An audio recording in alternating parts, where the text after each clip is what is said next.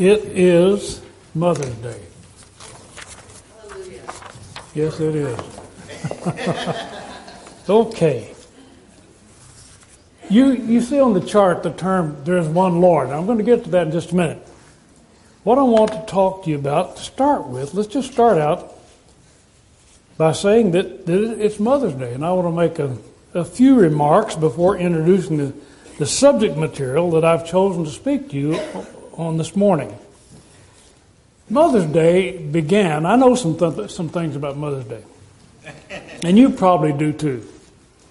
Mother's Day was originated by a woman by the name of Anna Jarvis, and she wanted to set aside a day every year to remember her mother.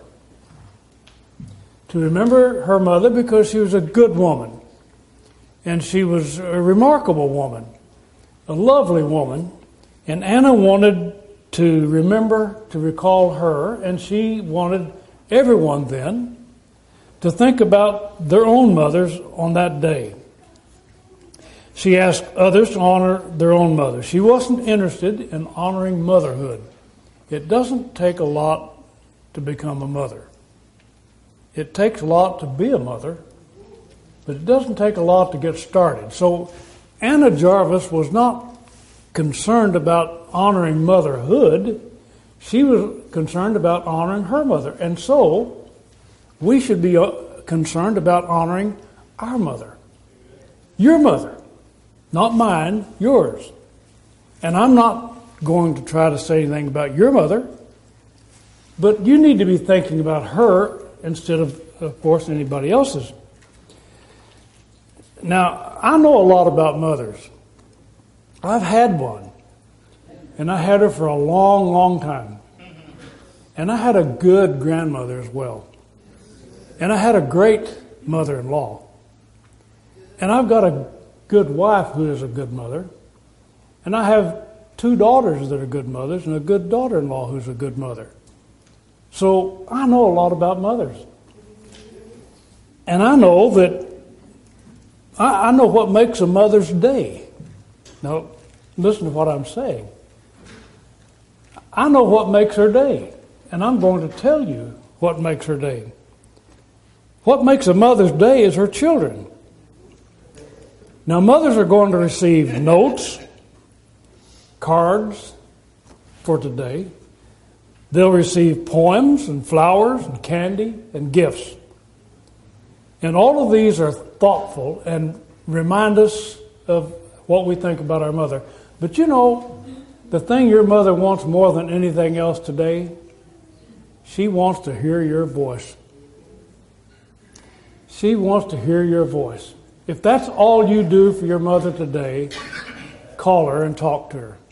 If she's gone, you can't do that. You may have left flowers at her graveside. You may have done something in her memory, but the mothers that are alive want to hear your voice. Now, I want to tell you, and let's just look at the chart together this morning, see if I can get it going. I can, maybe. There it is. I know what makes Mom's Day. I know what makes your Mother's Day. A good mother wants you to be safe. Isn't that correct? When I was a little guy, the main thing my mother was concerned about was not that I would not look both ways when I crossed the street. You may have gotten that lecture. Be careful, don't watch out for cars, so forth. I didn't live in a place where we had a lot of cars running around, so she wasn't concerned about that.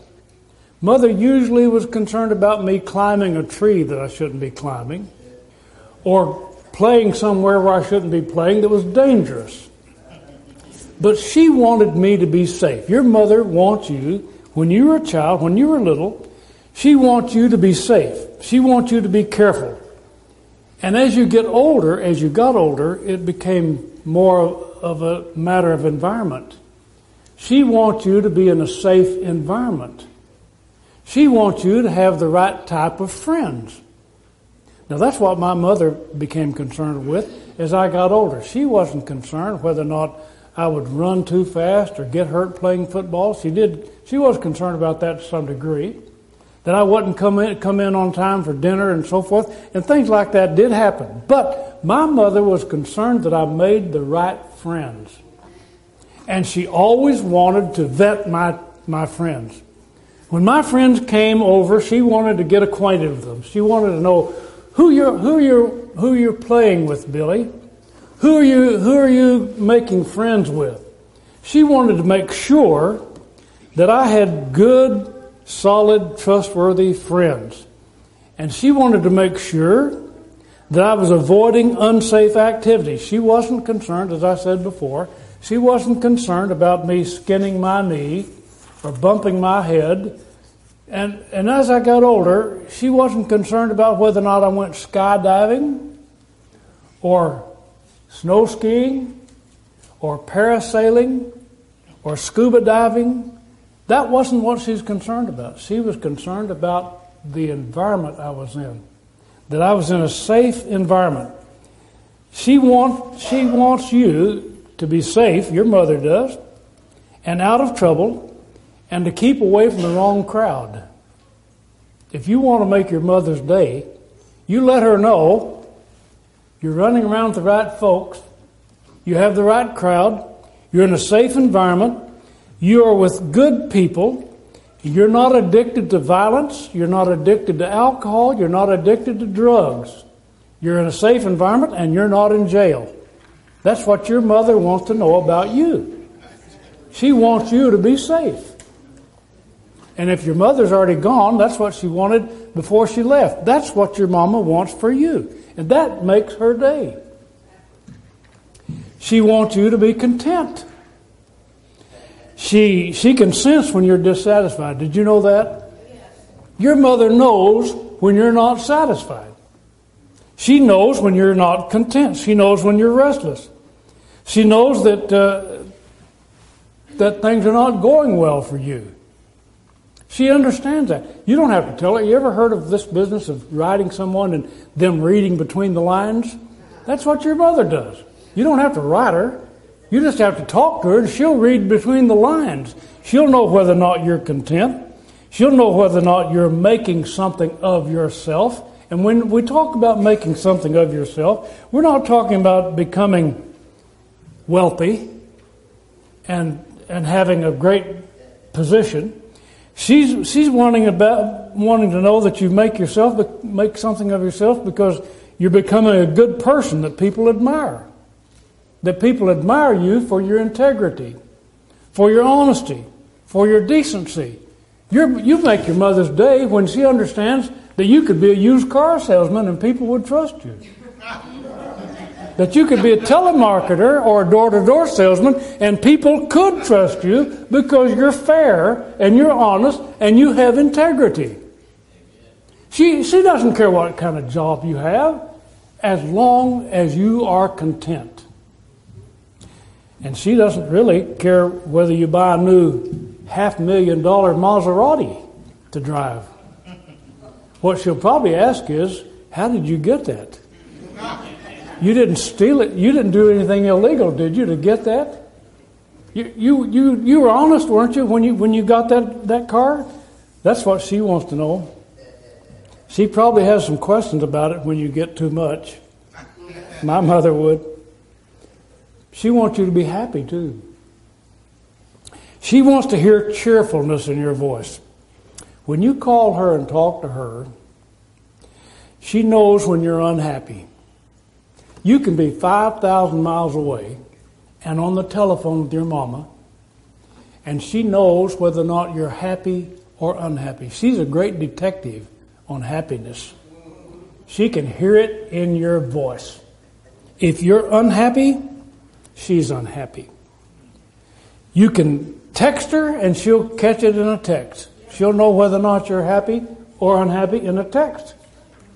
You can send her a Western Union telegram and she'll know whether or not you're happy or unhappy. Your mother wants you to be happy. You can't conceal your unhappiness from your detective mother. If mama's not happy, then Nobody's happy. So we need to make Mom's day. You need to be happy. And she wants you to be optimistic. She wants to hear cheerfulness in your voice. She can detect cheerfulness. You break her heart with criticism.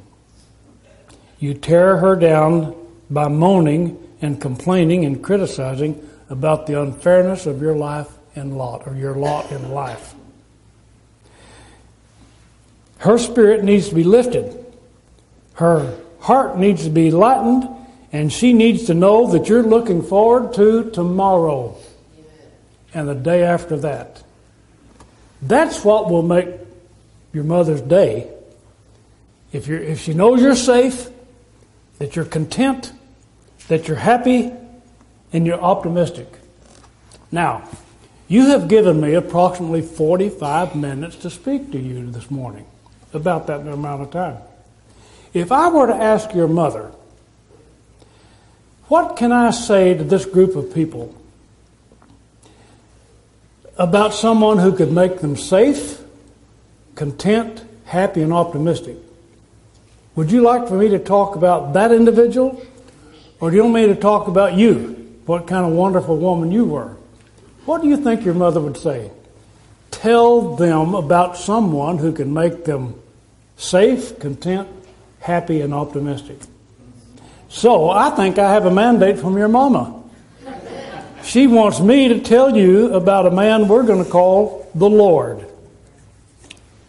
Let's start with defining a word that describes the one who actually, and I'm going to tell you about a man who can make that happen, can guarantee that he can make that happen in your life. Your mom would be proud of me because I can tell you about this man. His name is the Lord. You know, we just brush over that word pretty quickly, just like that. Lord. What does it mean?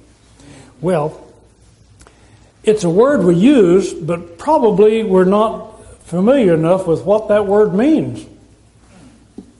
When we use the term Lord, we're talking about a word that is pregnant with authority, that is filled with dynamite and power. Did you know that? I can tell you how the word Lord is used in the Bible, and I can tell you how generally we use it today. We don't use it today as much as they did years ago, back in the Dark Ages and so forth, and back in the early times of Christianity, and back in the 15th, 16th, 17th century. But I can tell you what the word meant then, and I can tell you that it was a title of respect. When someone called someone Lord, they respected that person because they thought that person had some ability to do something they couldn't do. I cannot make you happy. I cannot create optimism in you. I cannot make you safe. I can't make you content. But I know somebody who can. And his name is the Lord. It's the Lord. Now, it's a title of respect, but it's also used as a master. Sometimes in the New Testament even, we run across the term Lord when it says Lord and it talks about someone who is a master of a household. Someone who had authority and could do something, had the power to do something. And the same thing with owner. An owner of a vineyard was sometimes called a lord. And then the ruler was called a lord. Someone who ruled the lives of other people, like a magistrate. So that's how this word Lord was used. So what I'm going to talk about is a man who's called the Lord, who can actually do what we said would make your mama happy. This man, this Lord, our Lord, the one Lord we read about in Ephesians 4, can make you safe. Absolutely guaranteed. He can. He can make you content, he can make you happy, and he can make you optimistic. He can do that because he is the Lord. Let's look at how, this is so very interesting to me, I hope it is to you too. Let's look at how this word was used in the Bible. When we talk about someone who has all authority, the very first name that comes to our mind is God. God can do anything and everything. He can, can't he? Yeah. Now, last week I think I introduced the idea that the God of Israel, the Lord God of Israel, was so magnificent and so majestic in the minds of the Hebrews that they were afraid even to pronounce his name. They were afraid to say his name. Now, if you look at these are Hebrew words on the board. The first name is, and that's the one you find in Exodus 3:14. The God who is. That's what the word means there. My name is Yahweh, and that's how that's spelled. Hebrew is written from right to left. So if you look at that, the first one, the top one that I have there, you have the first little symbol is a yod, and then a hey, and then a vav, and then a hey again. So it's actually there's only 3 vowels in the Hebrew alphabet. 2 of them don't even look like vowels. So what they did was, instead of having vowels, and if they were playing Wheel of Fortune and said, I want to buy a vowel, you wouldn't have much choice in a vowel you could buy. The major vowel they had was the vowel Aleph, which is A. Okay, now then, they put points or little marks either above or below the letters to show that they had a vowel that they could pronounce. So the first name is Yahweh. So it's Y-H, Vav H. There's no vowels in it. So some have come along and said, well, now we need vowels in order to pronounce this name. And I want to tell you again, the Jewish writers and theologians will not say that name. And they won't even write it. They won't write it because they're afraid it'll be erased if they write it, or someone will smudge it, or it'll be burned up. So they won't do that. However, they will, if a Christian writes it, they'll burn that paper. But they won't say that name. So the next name is the name that they contrived. And by the way, that name appears, the word YHVH appears 6,828 times in the Old Testament. That's a lot of times that name appears, doesn't it? But it's translated by what they call a tetragrammaton, 4 letters, and that's all they are, 4 Hebrew letters. The next one down is the word Adonai, which is Aleph it starts with, and then a Daleth, and then a Nun, and then a Ai or Y, Yod. So you have Adonai, and they took the vowels that they kind of contrived out of that word and put it in the top one, in the Yahweh. And some have said, okay, then it spells Y-A-H-O-V-A-H.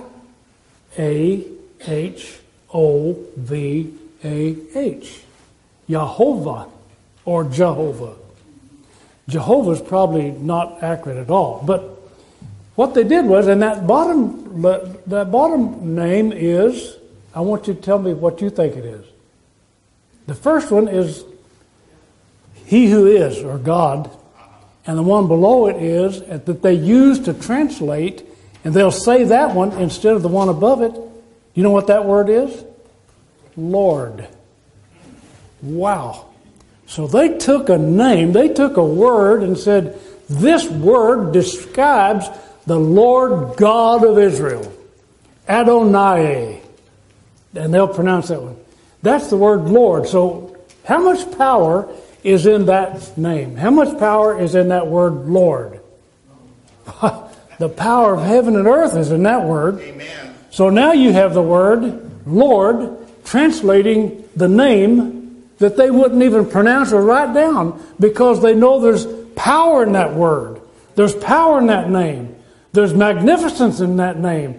There is ability in that name. That's why they don't translate it, and that's why they don't write it down. But they'll use the term Lord, and that tells us then that we have a word that can describe the capability and authority of Jesus Christ. That to me, that is just overwhelming.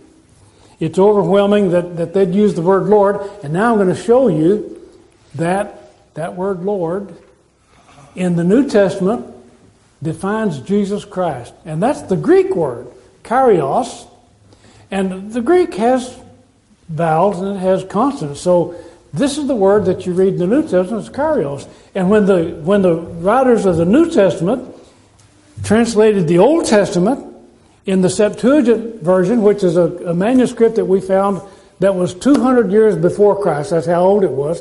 It was the oldest Greek extant manuscript in the world about the Bible. And the Old Testament uses that term Kyrios to talk about the Lord God of Israel. Well, how powerful is that name?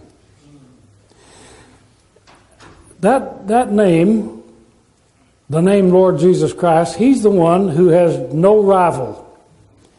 From the time, there are other terms, the Lord God of Israel, so that talks about the power and the authority of the God of heaven. From the time of Augustus, Caesar, the Caesars in Rome took upon themselves the title Lord God of Rome. Wow. What they were saying was, it all starts and ends with me, and I can do anything I want to do.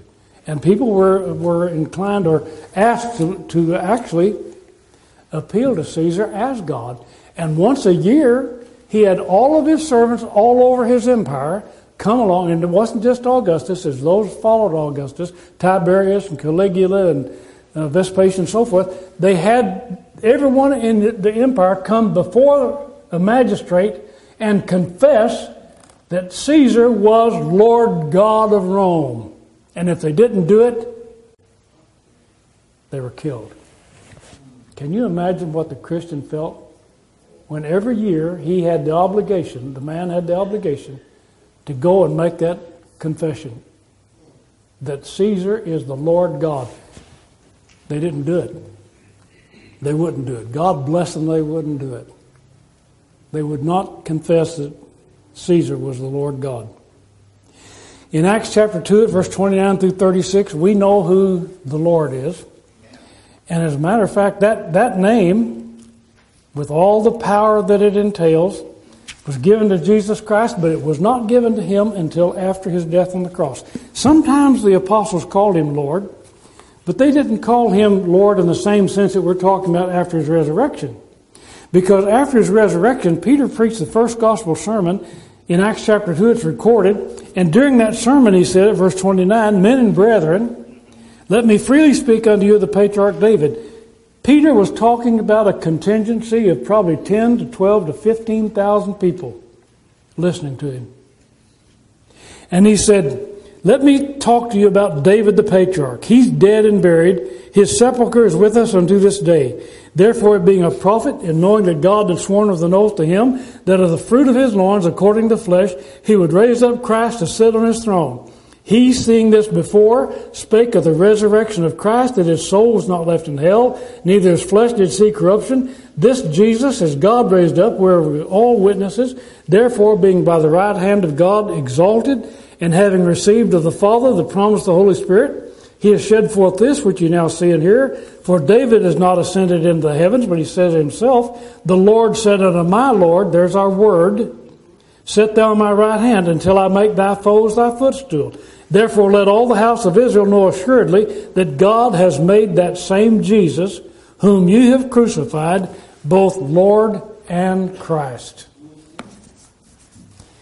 If you want something done, if you really want something accomplished, you've gone to the department store and you've bought a pair of shoes, and they hurt your feet, and you take them back. You stayed on the carpet at the house. You didn't scuff them up. You didn't run and play soccer ball with them.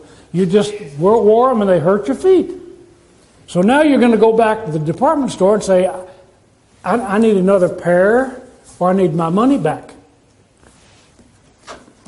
So the clerk is going to say, sorry, we can't give you a refund. You took them out of the store. Well, I remember sometime that I had a problem. I bought something, and I took it back while I was in the store, and they said, you can't bring it back. Oops. It was expensive, too. My wife said, you got the wrong thing. That was my problem. So I tried to take it back. Can't do it. I said, I just walked around the corner, and I walked back. You can't take it back. You can't give your money back. Wow. You know what we usually do then? We say, well, let me talk to your supervisor. Why are you going to talk to a supervisor? I didn't say that because I knew I was wrong. But if you're trying to get your shoes back and they say, no, we can't do it, you're going to say, well, let me talk to your manager. Why do you do that? Because the manager has power and has authority, and they can say, give them their money back or let them swap the shoes, right? We can do that. As a matter of fact, if you get a lemon on a car, we now have lemon laws, and if you buy a car with thousands, tens of thousands of dollars, you take it back. Let's say you take it back later than you should. You have a little good time, took a little trip, and then came back and said, this is a lemon. Now you want to take it back. Well, you're not honest doing that, but people do that. But you know what happens? They'll take it to the salesman. He says, I don't have the authority to give you your money back. Okay, who does? Let's talk to the manager. The manager says, I'm sorry, you know, you're looking at $30,000, $40,000. I don't have the authority to give you your money back. Well, let's look at the general manager of the area. He says, I'm sorry, I can't give your money back. And so what do? We keep going further back and further up the line until finally we hit somebody who has the power to make something happen. You see where I'm heading with this? I know someone who has the power to make something happen in your life. And his name is Jesus.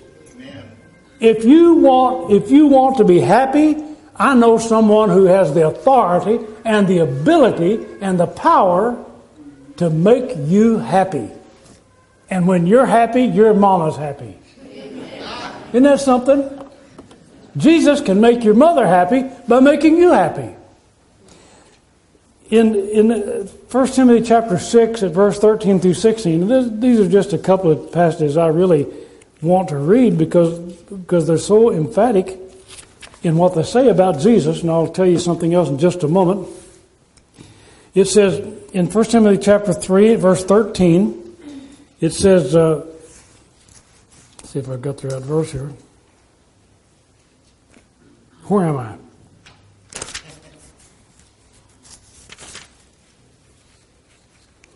I'll get it. Why did I lose that? He's made him King of Kings and Lord of Lords. Well, that's the trouble of getting old. You begin to lose some things. But anyway, verse 16 says about Jesus, without controversy, great is the mystery of godliness. God was manifest in the flesh, justified by in the Spirit, seen of angels, preached unto the Gentiles, believed on in the world, received up into glory. And then in chapter 6 at verse 13, he said, I give you charge in the sight of God who quickens all things and before Christ Jesus, who before Pontius Pilate witnessed a good confession, that you keep this commandment without spot, unbreakable, unrebukable, until the appearing of our Lord Jesus Christ, which in his time shall show who is the blessed and only potentate, the King of kings and Lord of lords. Now that's Jesus. So here's this word Lord. In the Old Testament it talks about the final authority and the final one of the power as being the Lord. And now then in the New Testament is telling us that it is Jesus Christ who is the Lord, who has the final authority, and who has the power to do what we are asking him to do. So we come to the point that we want to know See if I can get back to where we started. We want to know how I can be safe. How can Jesus Christ make me safe? Well, He can take me out of the darkness, out of bad company, evil communications, corrupt good manners. If you will put your life in the hands of Jesus Christ, He will get you out of that bad company, and He will put you in good company. He'll take you out of the darkness, and He'll help you learn how to have fellowship with those who walk in the light, as He is in the light. That'll make you safe. And that will make your mama happy.